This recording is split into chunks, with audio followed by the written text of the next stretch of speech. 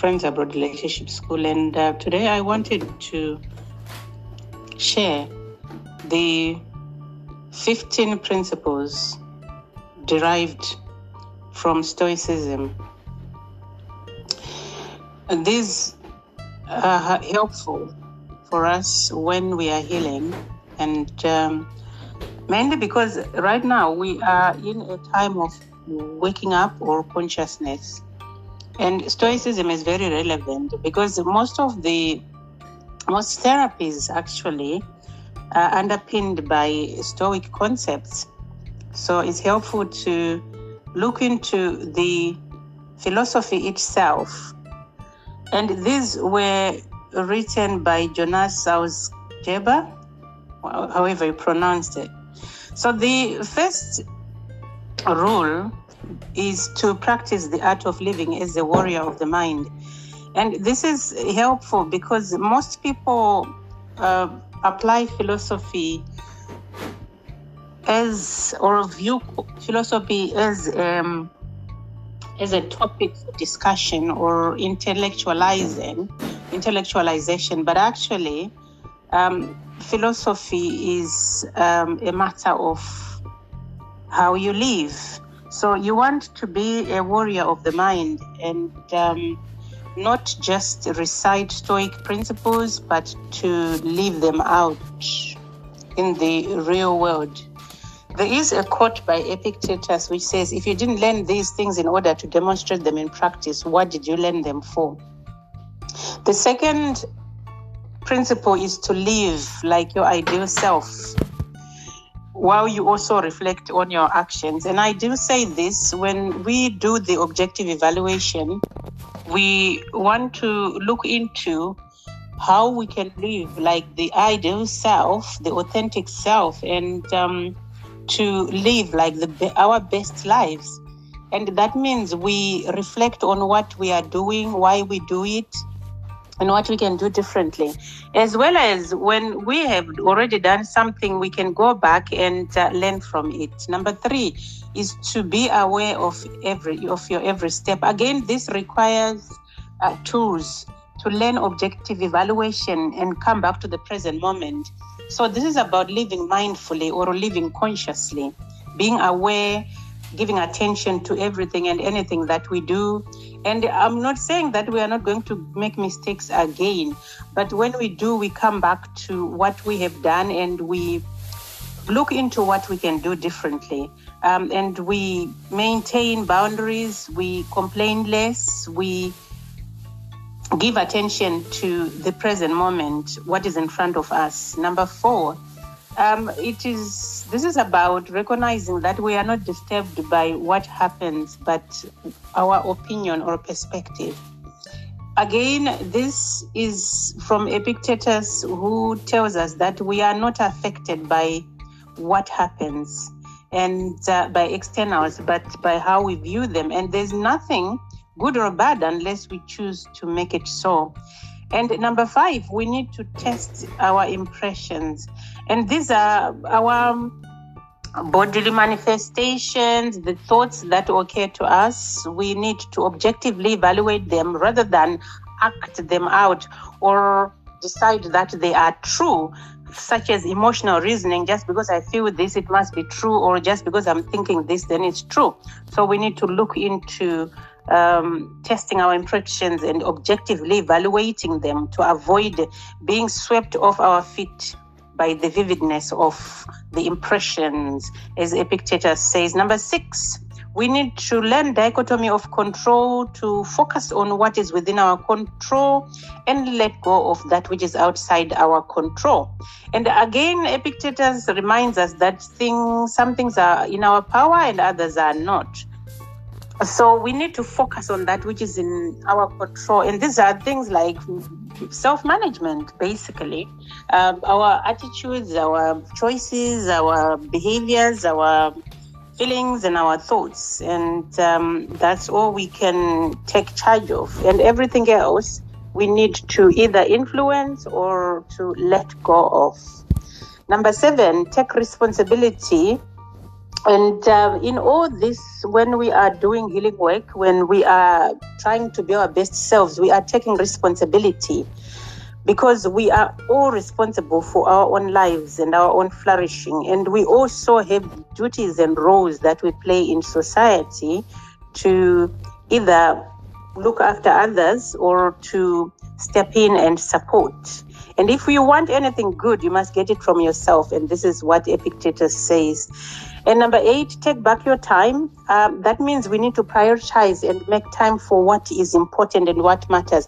And most of the time, we really waste our time, with mundane things, but it helps to look into what it is that we need to prioritize and to focus on. And Seneca is very good on time.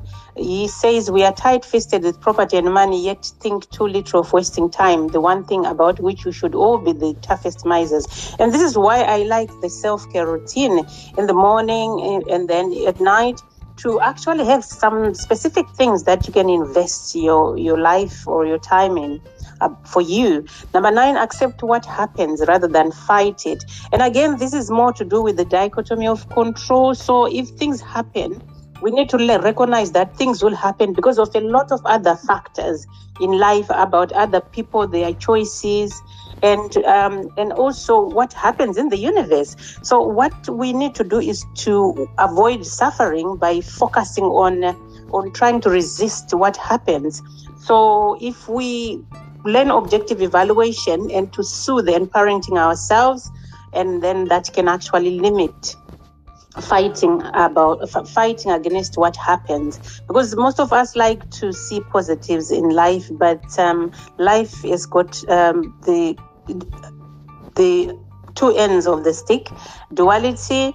There is what we want and what we don't want. Number 10, act despite the emotions, endure and renounce.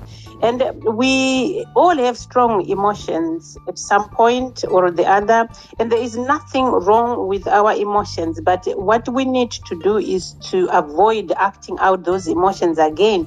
That is taking responsibility and ensuring we practice self-soothing, self-parenting, objective evaluation of our triggers and our strong emotions, and then creating solutions and moving forward and living our lives.